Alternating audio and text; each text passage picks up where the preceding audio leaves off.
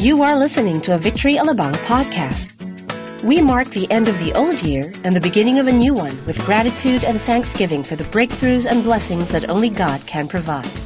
Be blessed by this message by Pastor Sunny Waman.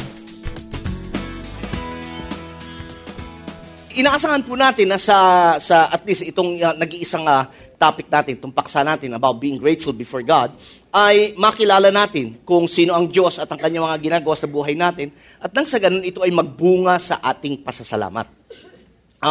Sabi ko nga, malapit na, ilang araw na lamang, bagong taon na, at maganda siguro mag-rewind tayo ng kaunti. Okay? So kukunin nyo yung tape nyo, sasaksakan nyo ng ballpen, ganun nyo, ha? And balikan natin uli, nung Enero 1, taon ng 2013. Okay? At mula noon hanggang sa mga oras na ito, at maging sa pagtatapos ng taong ito, magandang sariwain po natin ano-ano ba yung ginawa ng Diyos sa buhay mo. Kung material na bagay, naniniwala akong marami ang magpapasalamat. Yung iba ay maaaring medyo ngimi ng kaunti sa pagpapasalamat, pero hindi lang higit pa sa material na bagay, ang binibigay ng Diyos at ginagawa niya sa ating buhay, marami pa pong bagay ang inilalahad, itinuturo, binabago ng Diyos sa atin na dapat po nating ipagpasalamat. So, paano ba natin dapat ihayag? How do we express our gratitude before God? It's easy to say thank you. Sabihin nyo nga, thank you. Oh, ang bilis, ang dali, hindi ba? But does it really come from the heart? Yan ang mga pag-uusapan natin. So, tumayo po tayong lahat ngayon at atin pong babasahin ang isa sa mga famous na awit sa Psalms, ang chapter 100. At basahin po natin mula unang talata hanggang 5. Samahan po ninyo ako sa pagbabasa. Simulan natin. Shout for joy to the Lord, all the earth. Worship the Lord with gladness. Come before Him with joyful song. Know that the Lord is God. It is He who made us, and we are His. We are His people, the sheep of His pasture. Enter His gates with thanksgiving and His courts with praise. Give thanks to Him and praise His name. For the Lord is good, and His love endures forever. His faithfulness continues through all. Tayo po'y manalangin. Panginoon, nagpapasalamat po kaming muli. At sa paglapit namin sa inyo, kami lumalapit ng may pasasalamat. Una sa lahat, Panginoon, nagpapasalamat kami na nagmulat pa ang aming mga mata sa umagang ito. Nagpapasalamat kami, Panginoon, na sa aming paggising ay katabi namin at nakita po namin ang aming mga mahal sa buhay. Nagpapasalamat din po kami, Panginoon, sa inyong pag-iingat sa pagbiyahe namin mula sa aming tahanan hanggang kami makarating sa bulwagang ito. At salamat po, Panginoon, na kami ay naririto ngayon upang Ikaw ay purihin at sambahin. At dalangin po namin sa umagang ito, gabayan mo kaming muli sa pamagitan ng iyong Espiritu upang mas maunawaan namin ang aming dapat na pag-uugali sa pagpapasalamat sa iyo. Ito ang aming dalangin sa pangalan ni Jesus. Amen. Mari na po tayo maupo. Praise God. Okay. Now, paano po ba natin dapat ipakita ang ating pasasalamat sa Panginoon? Meron ako mga ilang bagay na naobserbahan sa mundong ito. Hindi po kakaiba na karamihan ng mga tao, kundi man lahat, ay gumagawa po ng wish list kapag Pasko. Tama ba? Gagawa na tayo yung mga lahat ng ating gustong makamtan kapag Pasko. Ilan sa inyong gumawa ng wish list? Okay. Yung iba hindi gumagawa, yung iba talagang, sige magtanong ka lang dyan, basta makikinig kami rito. Yung iba naman ay gumagawa ho ng listahan nila ng kanilang New Year's resolution. Hindi na ako magtatanong sino. Nafo-frustrate ako. Gumagawa sila ng mga nais naman nilang mabago, nais iwasan, na mga listahan ng mga hindi na nila planong gawin. At madalas, nagagawa lang natin yan pag unang buwan. At paglipas ng mga buwan, tayo ay nag-struggle na. And po rin yun, napakabilis ng panahon. Di ho ba? Ilang buwan na lang, Pasko na naman. Ganun kabilis siya. And isang bagay din ang akin na obserbahan, bihira sa tao ang gumawa ng listahan ng ipinagpapasalamat. Marami tayong listahan, bukod sa utang, at mga babayaran. Marami tayong mga listahan sa mga nais natin makamtan at mangyari, pero bihira ang mayroong listahan ng pasasalamat sa Diyos. Ilan sa inyong gumagawa ng mga list? Oh, hindi na rin ako magtatanong. Okay. Even I myself, I'm guilty of this. Many times I don't make lists ng mga ipinagpapasalamat sa Panginoon. Simply because I wanted to create an attitude na right after na makamtam ko, sa katunayan, even before I received something, I really wanted to thank God. Alam niyo, yun po tinuturo sa atin ang salita ng Diyos. Di ba, naalala niyo yung Philippians 4:6? Anumang bagay yung ninanasa sa panalangin na may pagsusumamo at pasasalamat. With thanksgiving, in prayer, supplication, with thanksgiving, let your requests be made known unto God. In Mark 11:24, ganun din ang sinasabi, anumang bagay ang iyong pinapanalangin, panaligan mo na ito'y natanggap mo na at ito nga ay matatanggap mo. So in short, sa atin, madaling magpasalamat pag natanggap mo na mga bagay-bagay. Pero naniniwala ko, isa sa mga dahilan kung bakit marami ang nakaka-miss out sa pinakamainam ng Diyos o sa mga bagay nating pinapanalangin, ay kulang tayo sa pasasalamat. Hindi pasasalamat pag natanggap na, kundi pasasalamat by faith na yung pinanalangin na hindi lamang pinakinggan ng Diyos, kundi ito in the Spirit ay ipinagkaloob na. Yun po yun eh. And I really would like to challenge every one of us here, ngayong umagang ito, lalo na sa pagsasara ng taon na ito, at pagsisimula ng panibagong taon, na gawin nating ugali ang palaging nagpapasalamat sa Diyos. Ilan sa inyo nagpapasalamat na nagising pa kayo ngayong umagang ito? Praise God. Kahit nasa damakmak ang muta sa mata natin, isang malaking pagpapala na tayong nagising pa. Kahit sabihin mong namumuti ang iyong pisngi sa panis na laway, at least meron kang laway na pinapanis. So ngayon, tingnan natin, paano ba natin dapat ihayag ang ating pasasalamat sa Diyos at ano ba ang mga dahilan na nakikita natin or makikita natin dito sa salita ng Panginoon na dapat nating isaalang-alang sa tuwing tayo nagpapasalamat sa Kanya. So, yun ang pag-usapan natin. Simple lamang ito. Okay, so, isa-isahin natin. Natandaan po natin, kay Jesus, marami tayong dapat ipagpasalamat. Una sa unang talata, anong sabi dito? Basahin ninyo. Shout for joy to the Lord, all the earth. Now, una sa lahat, ito po ay in-address hindi lamang sa iilang tao. Ito po in-address, bagamat sinulat ito sa mga Israelita, pero naniniwala ko na hindi lamang para sa mga Israelita isinulat ang bagay na ito. Dahil sa huling bahagi nakalagay doon, all the earth. Meaning, mananampalataya man o hindi, lahat ng tao sa mundong ito ay anong inuutos ng Panginoon? Sumigaw ng may kagalakan sa Diyos. Sa katunayan, meron po tayong makikitang 5 imperatives dito. 5 imperatives, meaning, ito po'y inuutos, hindi pinapakiusap. Tingnan mo kung katabi mo, sabi mo, utos pala yun. Hindi ho nakiusap ang Diyos, uy, please naman, sige na, kung nasa mood ka, pakisigaw naman, kung hindi naman, sige na naman. Hindi ho, kailanman hindi makikiusap ang Diyos. Kaya nga gusto ko yung sinabi rito kanina, nung nag-exhort sa giving. If you are willing and obedient, you will eat the best of the land. Alam niyo, everybody can be obedient. Anybody can be obedient. But the question is, are we willing? Naalala niyo po ba ng bata kayo? Na naglalaro kayo ng inyong manika? You know? Yung mga lalaki naglalaro kayo ng kutsi-kutsehan? Ha? Ano pa ba mga? Tumbang preso? Taguan? Agawan base? Pitik bulag? Palitan ng mukha? Kung ano man ang nilalaro yun. Tapos tinawag kayo ng nanay nyo?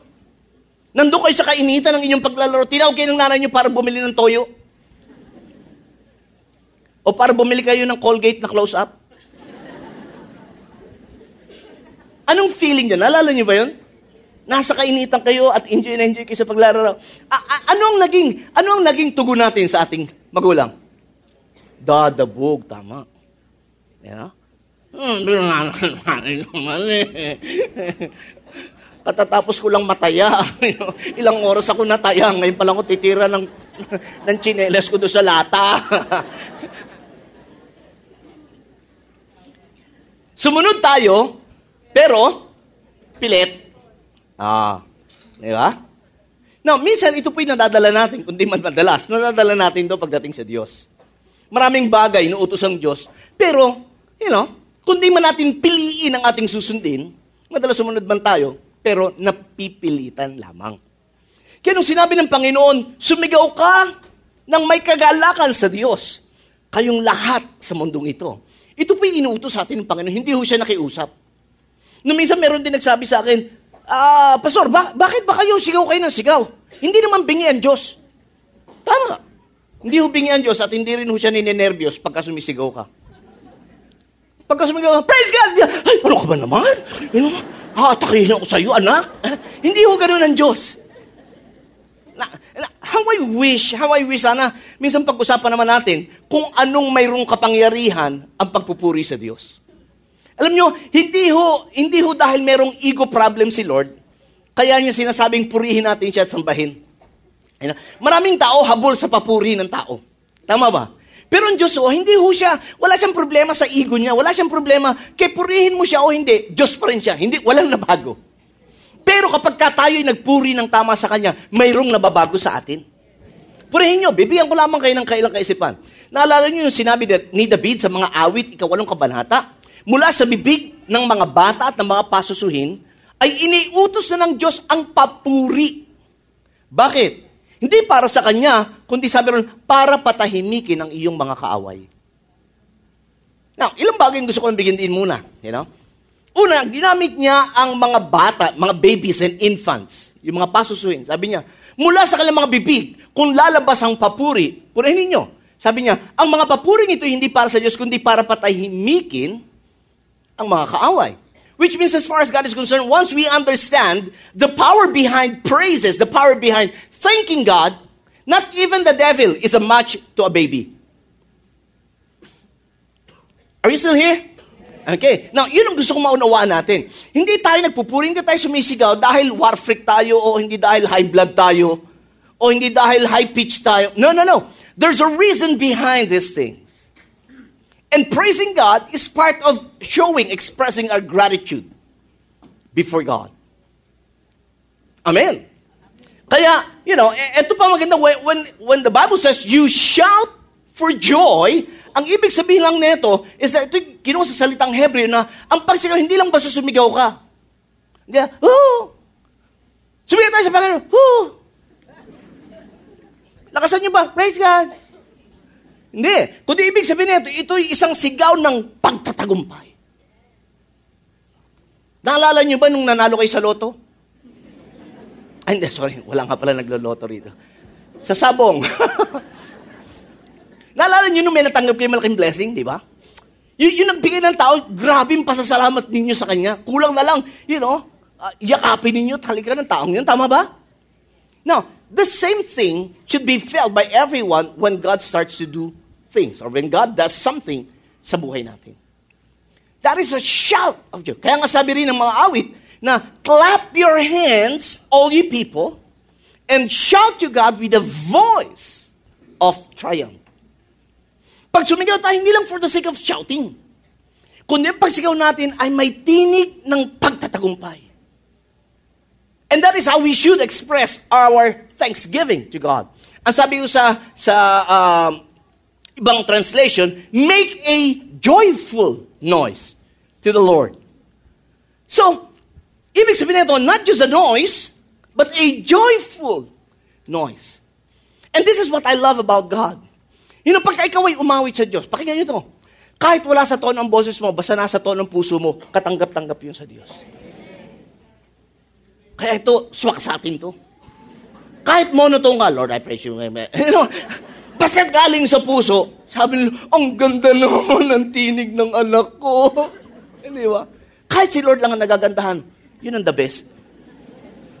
Pagkasya, ano ko ba naman yung kanta mo? Ano ba yan? Rap ba yan? Rap? And again, when God commanded us to shout for joy, then there has to be a willing heart to obey. Amen.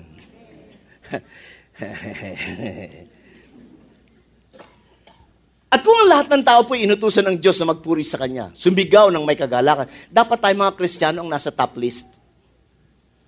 Dahil tayo ang mas nakakaranas ng kabutihan at katapatan ng Diyos. Amen. Pangalawa, sabi niya, paano natin i-express yung gratitude natin? Worship the Lord with what? And come before Him with joyful song. Now, it is interesting na itong katagang worship, ay galing din sa salitang Hebreo na ang ibig sabihin ay maglingkod, to work and to serve. Sa ibang translation sabi, serve the Lord with gladness. Which is as far as the Old Testament is concerned, every time you see the word worship, interchangeable yung worship at saka serve. Why? Because simply, worship is not bound with singing.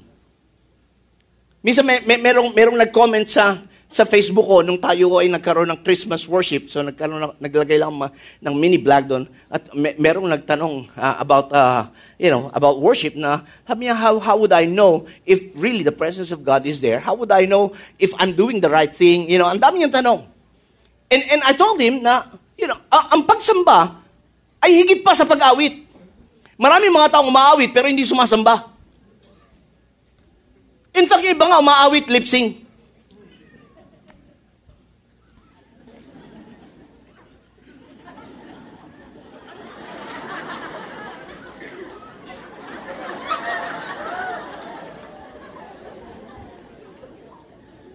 Tignan mo lang yung katabi mo, sabi mo, hindi ikaw yun, di ba? It goes beyond singing, it goes beyond the lifting up of hands. It goes beyond clapping and dancing. It goes beyond the four corners of this wall. In fact, sabi ni Pablo in the book of Romans chapter 12, the way we live our lives, are form of worship. That's why even when we serve God, it is a form of worship. Sa katunayan, the reason why we serve God, for example, for those of you who are in the ministry, our ministry is an overflow of our gratitude before God. An overflow of our love dahil nag-uumapaw ang pag-ibig ng Diyos sa'yo. Naghahanap ka ng outlet. And also, serving God is not limited with a ministry. You can serve God through your family. When you express your love and serve your family, you are serving God. It goes beyond the four corners and walls of this room. Because, the way you work, sa opisina, sa kumpanya, sa factory, is also a form of worship. The way you deal with clients, if you're a business person, is a form of worship. And so, whatever we do is a worship before God. But this point, as an expression of our gratitude, is that you worship the Lord, how? With gladness. And let me just ask you, how many of you are excited in praising and worshiping God? There has to be an excitement in our heart. In fact, I always challenge lahat ng ating music team na sabi ko sa kanila, I hope that when you worship here in front of the people on stage, it's the same worship you do when you're not on stage.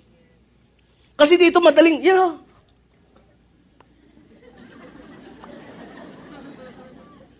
because people are looking at me. But what if kung nandun lang ako?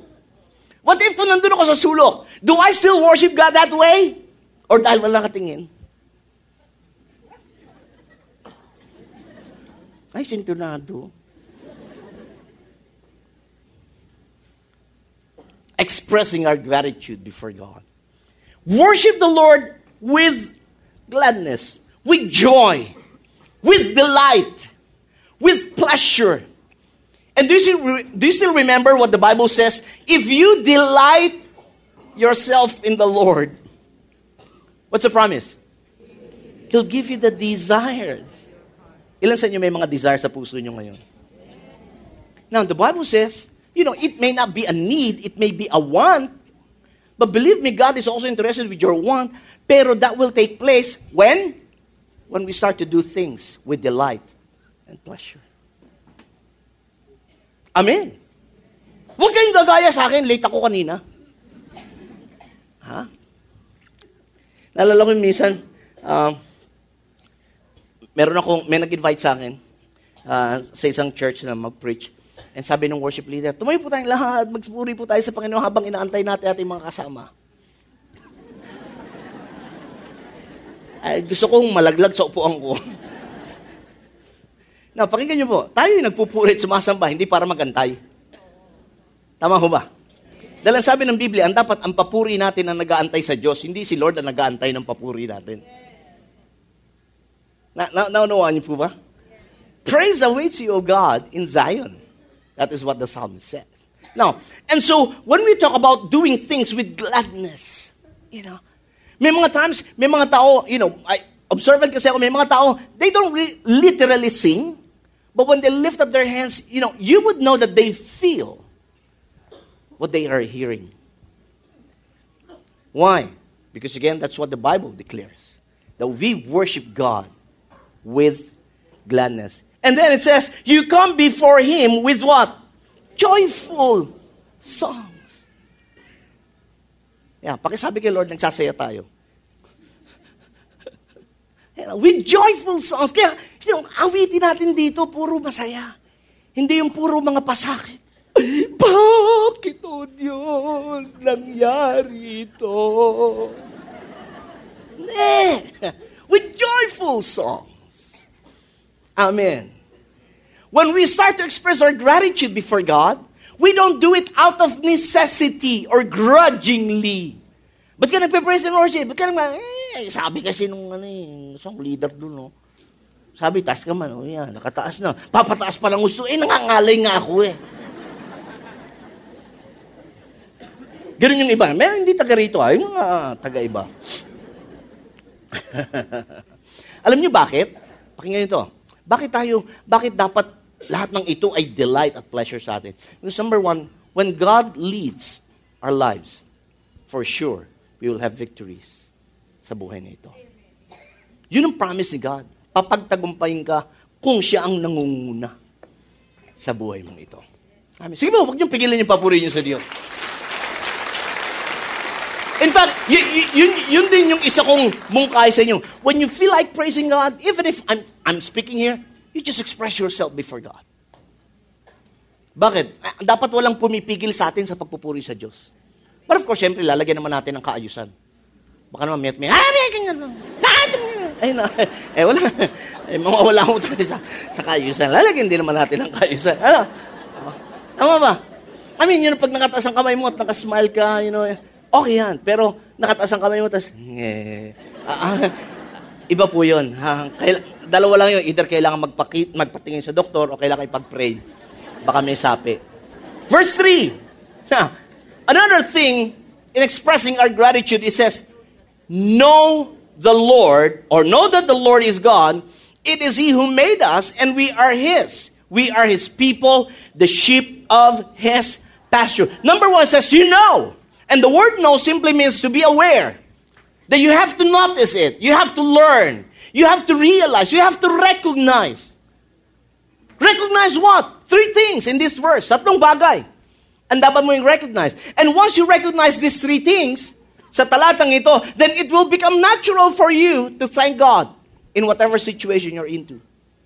Anong dapat nating malaman? Number 1, that the Lord is God. And it talks about our God as a covenant keeper. Well, what's behind the God of the covenant? Now, God never enters into a relationship apart from a covenant. Alam niyo na yan. Hindi pumapasok sa isang ugnayan ng Diyos kung walang tipan. Mula kay Adan, kay Noah, kay Abraham, and so on, kay David, and hanggang nung dumating ang Panginoong Jesucristo, lahat ng pakikipag-ugnayan ng Diyos ay palaging mayroong tipan. Covenant. Why? Because we have already studied that covenant is more than just an agreement. An agreement can be broken, but never a covenant. At ang maganda sa covenant, it goes beyond us. Tinatamaan pa rin yung ating 3rd and 4th generation up to 1,000 generation. Kung tayo magpapatuloy. And so, yun ang sabi niya, you have to know that the Lord is God. Meaning, if He is the God of the covenant, He is faithful to His promises. He will fulfill His promise. Yan ang sinabi sa Numbers that I always quote, He is not a man that He should lie, nor son of man that He should change His mind. What He had said, He'll do it. And what He had spoken, He shall make it good. Di ba napakabuti ng ating Panginoon? Another thing, what should we know?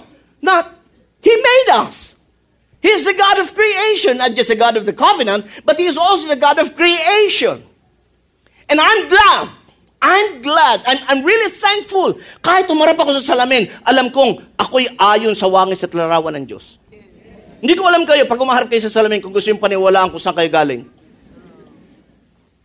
But regardless of what other teaches, I believe you and I were created after God's image and likeness. Gusto ko yung sinabi ng ating pastor sa China, nung nag-preach siya rito minsan. Sabi niya, he quoted Genesis 1:1. Sabi niya, in the beginning, God created the heavens and the earth. And he started to explain, sabi niya, I just thank God that in the beginning, God was already there. Hindi sinabing, in the beginning, bang! Ano yung bang? Yung Big Bang Theory. Ikaw ay nagmula sa putok. Kaya yung iba, itsurang putok. Naintindihan niyo po ba? In fact, the Bible says, sabi ni David, you are fearfully made. Sa Tagalog na ikaw ay ginawa, ginawa ka ng maingat ng Diyos. Fearfully made. Maingat kang ginawa ng Diyos. Tingnan mo ngayon katabi mo. Maingat bang ginawa yan? O nagulat si Lord nung ginagawa siya? Narito pa ba kayo? Napakarami nating dapat ipagpasalamat sa Diyos. At kung ang Diyos ang gumawa sa atin, siya din ang bahala sa atin. Ganun lang yan eh. Parang tayo mga magulang. Ginamit tayo ng Panginoon nung tayo nagnig ang mag-asawa at lumabas ang ating mga anak. At dahil lumabas sila, tayo in a way naging instrumento para lumabas sila sa mundong ito. Tayo rin ang bahala sa ating mga anak. Hindi mo sinasabi sa anak mo, yan ang pinanganak ng tao, bahala ka sa buhay mo. Hindi. Same thing with God. He's not just the God of the covenant, He's also God of creation. At pangatlong bagay na dapat nating malaman is that we are the sheep of His passion, meaning He's the God of compassion. Why did I say that? Dahil, with all due respect doon sa mga, ano tag dito? Kahapon ko pa iniisip yun, nalimutan ko yung tanong. Naintindihan niyo yun? Yung nag-ano sa mga hayop? Hindi. Yung pinupush nila yung pangangalaga sa mga hayop. O yung mga animal activists, hindi mga animal na activists. Hindi, basta. Search nyo na lang. With all due respect sa kanila. Pero worldwide, alam na ang mga tupa is a simple... sheep are considered dumb animals. Kaya nga kailangan ng shepherd. Ang aso, lalo na yung Pinoy, di ba? Kaya mabubuhay yan. Pero mga tupa, punahin nyo, mga tupa, ang ngipin yan, walang pangil. Puro incisor. Panguya. Ang mga paa niya, walang pangalmot. Naintindihan nyo ba? So, mga tupa, kailangan ng pastol. At ang pastol, may compassion yan sa mga tupa. At yun ang ating Diyos. At itinuturing niya tayong tupa. Hindi amoy tupa, kundi itinuturing niya tayong tupa na siya ang nangangalaga. Amen. Pasalamat tayo, tupa ang turing sa atin, hindi kambing. Oh! Parang kayo nyo maniwala. Okay? And so, bilang pastol, siya ang nangangalaga sa atin. At kung paano tayo naalagaan ng Panginoon, dapat natin pagpasalamat sa Kanya. Amen. Yes, may mga sakit. Yes, may mga suliranin, may mga pressure. Andiyan lahat yan. Pero maganda na ito, nandyan din ang Diyos para pangalagaan tayo. Yun ang pinakamainam sa lahat. Verse 4, ano sabi niya? I love this. Another utos. Enter His gate with thanksgiving. And into His courts with praise. Alam niyo, nung sinabi ng Panginoon, enter His gate with thanksgiving and His courts with praise, ibig sabihin yan, pag lumalapit tayo sa Diyos, pakinggan nyo ito, mahalaga ito, pag lumalapit tayo sa Diyos, hindi penge ka agad. Paglapit na, Lord, penge ako na ito. Lord, bakit naman ganyan? Lord, bakit mo pinabayaan to? Ba't mo pinayagan? Hindi. Sabi niya, sa tuwing lumalapit ka sa Diyos, una, paglapit mo, magpasalamat ka. Pasalamat na nakalapit ka. Dahil hindi lahat nakakalapit sa Diyos. Yung iba nga hindi makatingin eh. Sabi, yung nandun sa taas. Hindi nga matawag ang Diyos na Ama eh. Yung iba nahihiya. Yun yung nandun. Parang pag tumingin sa, shhh!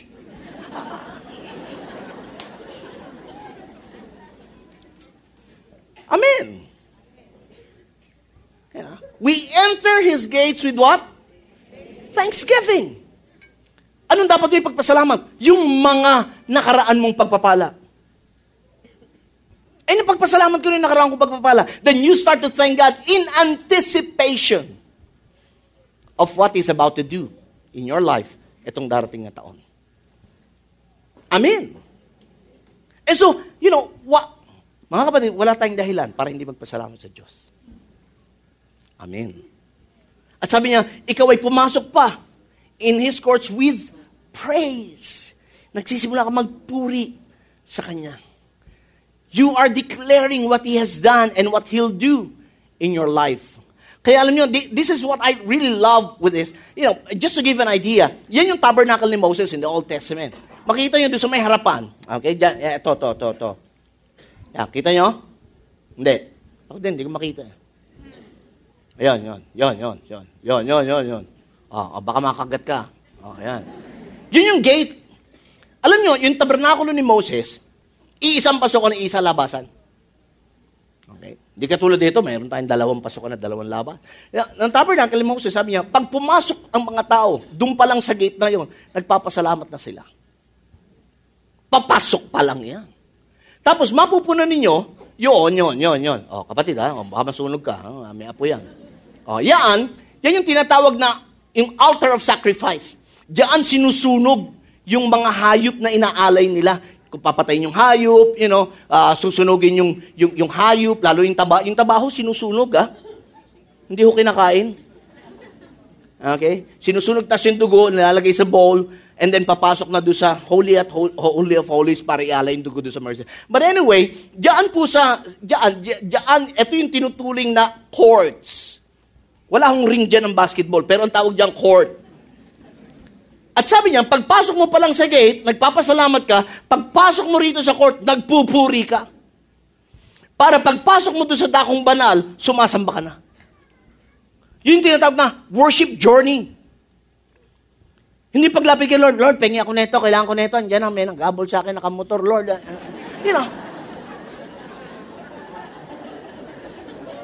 Naalala niyo ba nung bata rin kayo? Pag umihingi kayo sa tatay at nanay niyo, kayo ba lalapit kagad sa tatay naman, tay, pengi pera! Tatay pa naman kita. Hindi. Di ba naglalangis tayo? Uy, tatay kong gwapo-gwapo ngayon. Di ba? Kahit alam nila nagsisinungaling ka.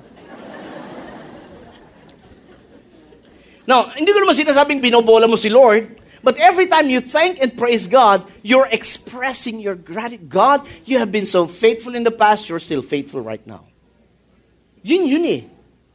You are acknowledging what God has done in the past, and you're still acknowledging Him right at this very moment. Next verse, in verse 5. What's the reason? In showing our gratitude. For the Lord is good. How many of you agree that God is good? Yeah, He is good. Amen. And when you say that He is good, that is the essential reason. The most important thing. Napakahalaga na ito. Why do we show gratitude before God? Because He is good. Even if our situation is not good, God is still good. Even if we're not good, even if you don't watch out, and better not cry, God is still good. It doesn't change. Kaya nga patuloy yan. Bakit? Because God doesn't change. Hindi siya apektado ng paligid. Kahit na hindi mabuti yung paligid natin, He is still good. And when you talk about goodness, you speak something of value. Amen. What else? Ano sabi mo? For the Lord is good and His... That's the eternal reason. Kanina, the essential reason. Now, this is the eternal reason. What's the eternal? His love endures. When? Ano yung binasa kanina ni ano pangalan mo? Carlo. His love is new every morning. Alam niyo ba, paggising natin kanina, ang binigay ni Lord na love sa atin, hindi yung tira niya kagabi. Hindi sinabi ni Lord, may natira naman ako, hindi mo nagamit yung love ko kahapon, o hindi pa naman expired yan, o gamitin mo muna. Hindi. Nung natulog tayo kagabi, tapos na yun. Paggising mo kanina, bago na naman ang love ni God. Ibig sabihin nun, every time, sige, sipunin natin Diyos. Ibig sabihin nun, every day. Kaya hindi nagbabago si Lord. Every day, yung love niya sa'yo at saka sa atin, hindi tumitikil. Kahit madalas, sumasabi tayo. Kahit madalas pumapalpak tayo, love ka pa rin ni Lord. Kaya nga, kung intindihan mo na love ka ni Lord, kahit marami tayong sabit, ayaw ka pa ba? Mag-iisip ka pa bang mag-backslide? Ha? Tinanong katabi mo. Tanongin mo, magbabackslide ka pa ba? At kung sakali mang nag-backslide ka, simple lang gawin mo, you slide back. Di ba? Slide back to God. Ganun lang yung kapatid. Huwag ka na nag-iimo. Nagtatampo ko kay Lord. Ayoko na. Why? God is good. And His love endures forever. Another reason why we need to express our gratitude. Because His faithfulness continues through all.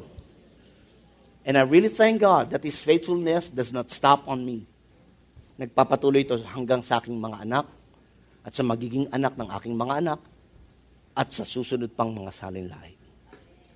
Amen. At ako'y naniniwala, kahit hindi ako nabigyan ng anak na babae, God is still good.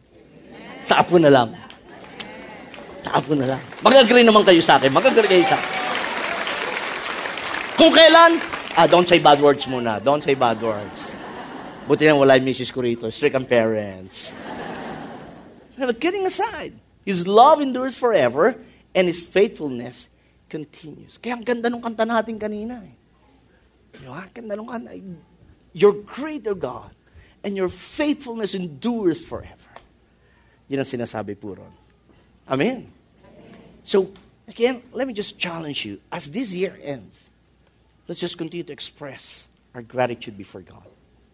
Let's just continue to speak of His goodness, speak of His love, speak of His faithfulness. Amen. Kung anong ginawa ni God ngayong 2013, I like to believe in 2014, He'll do even greater. God is able to give much more in 2014. And again, you might say, Pastor, I don't expect too much na kasi frustrate nga ako. No, you have to expect. You know why? Because unless you expect, unless you hope for something, you don't have nothing para idagdag yung iyong faith. Amen. That's why don't stop expecting from God. Always expect the good things from God. Kung kailan, hindi ko alam. Pero, darating. Kailan? Pero sigurado? Yung nga lang. Ha? Dapat ganun ang attitude. And again, though our situations may not be good, though everything that's taking place in our lives are not good, we are still assured of that God is good, His love endures forever, and His faithfulness will continue through all generations. So kung meron ako isang bagay ngayon gusto niyong pagbulay-bulayan, eto yun. We are grateful because God is faithful. Amen? We hope you were blessed by that message. On behalf of your Victory Alabang family, we wish you all a happy and fruitful new year. Thank you and stay connected.